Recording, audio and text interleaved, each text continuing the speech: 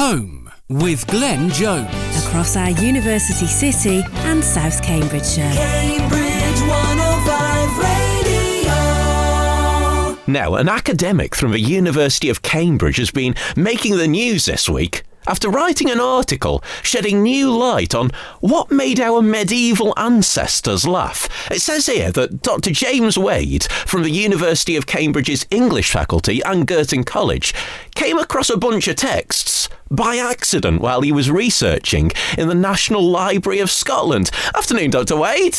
Hello. Hi, Glenn. Thanks for having me on. It's great to chat to you. Tell me what exactly you came across. Well, I came across a manuscript which holds many texts, but some of them were very comic. They were interested in slapstick comedy, in nonsense verse, in kind of crude bodily humor. And I thought there was something sort of special and interesting about these texts, and so that's what led me to kind of look more into where they came from. How rare is this sort of find? Well, one of the most interesting things about live performance comedy in the Middle Ages is that we have no records of minstrel manuscripts. That is, manuscripts that were owned or created by, written by, or used by medieval minstrels. And that's a serious sort of gap in the history of literature. It's a real category of lost literature. And so to find texts that were copied, not from a minstrel, but copied by a scribe who was at the performance of a live performance, that's really rare and really valuable. Now, you hear a lot about minstrels. You see them whenever anyone's trying to depict medieval times on a film or on the television. But I must admit, I'm not entirely sure what the role of a minstrel was. Yeah, well, it's a good question. Minstrels in the Middle Ages were entertainers. Most of them were not big celebrities. Most of them probably had a day job as a plowman or as a peddler, involved in some craft or trade. But at night or at the weekends, they would go out gigging. In many ways, it's very similar to what a kind of amateur or semi-professional entertainer might do today. So it's a bit like an open mic night, or someone going and performing in a working men's club, that sort of thing. Yeah, I think that's right. I think when you look at what this manuscript offers, it's someone who's having a go in an ale house or a tavern or a pub or a fair, at the weekend or in the evening. Now, you mentioned that I think this is a sort of humour that I like. You mentioned bodily functions. I mean, there's nothing more amusing than the word bottom in my book. How does this humour compare to, say, Live at the Apollo or Mock the Week? Is it about the personal everyday stuff? Is it the smutty stuff? Or is it about mocking those in power?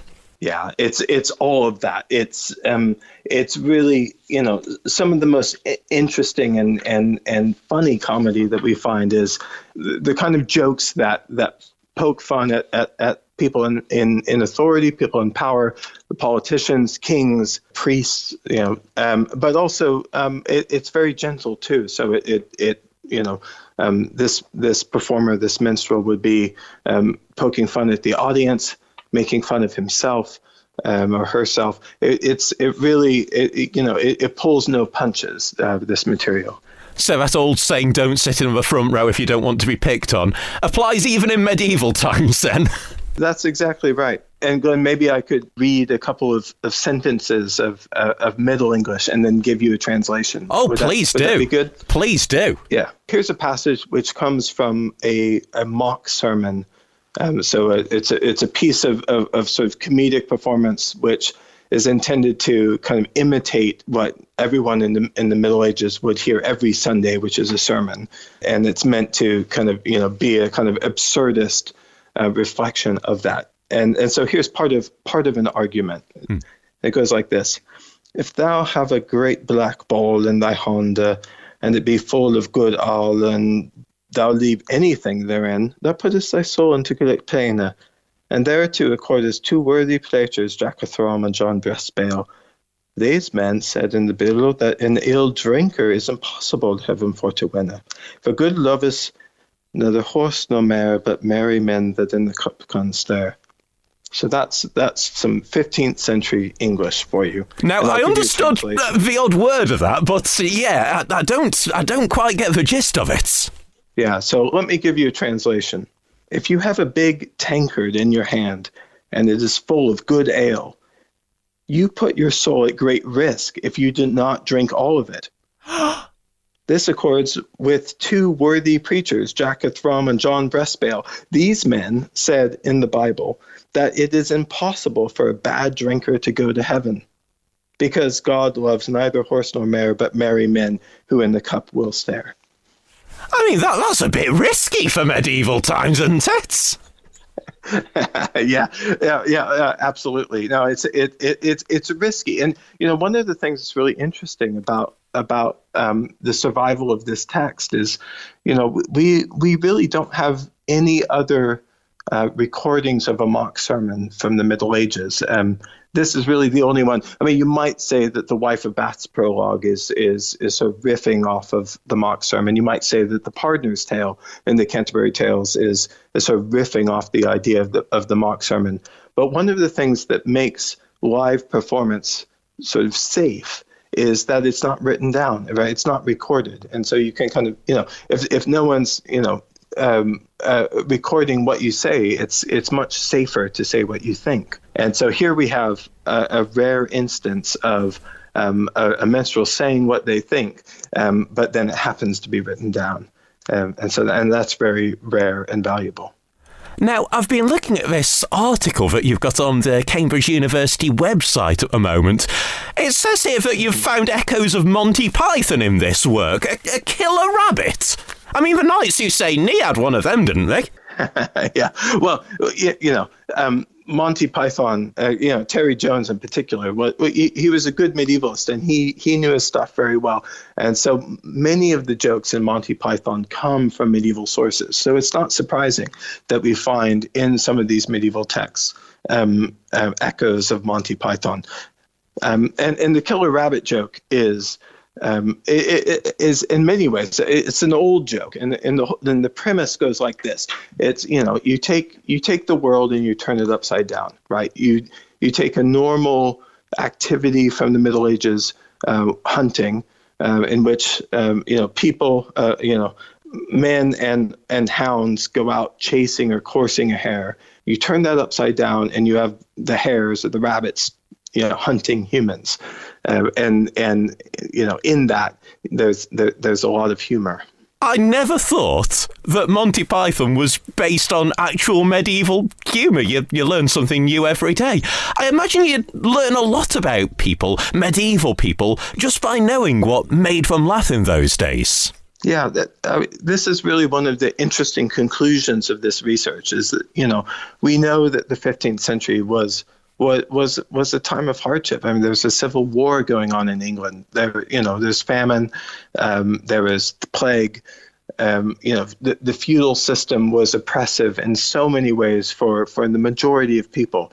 But in the midst of all of that, what's so interesting, surprising to find is that people were enjoying themselves, and they found spaces and they found times to live life well. And that's a sort of hopeful thought. Coming out of looking at these comic texts.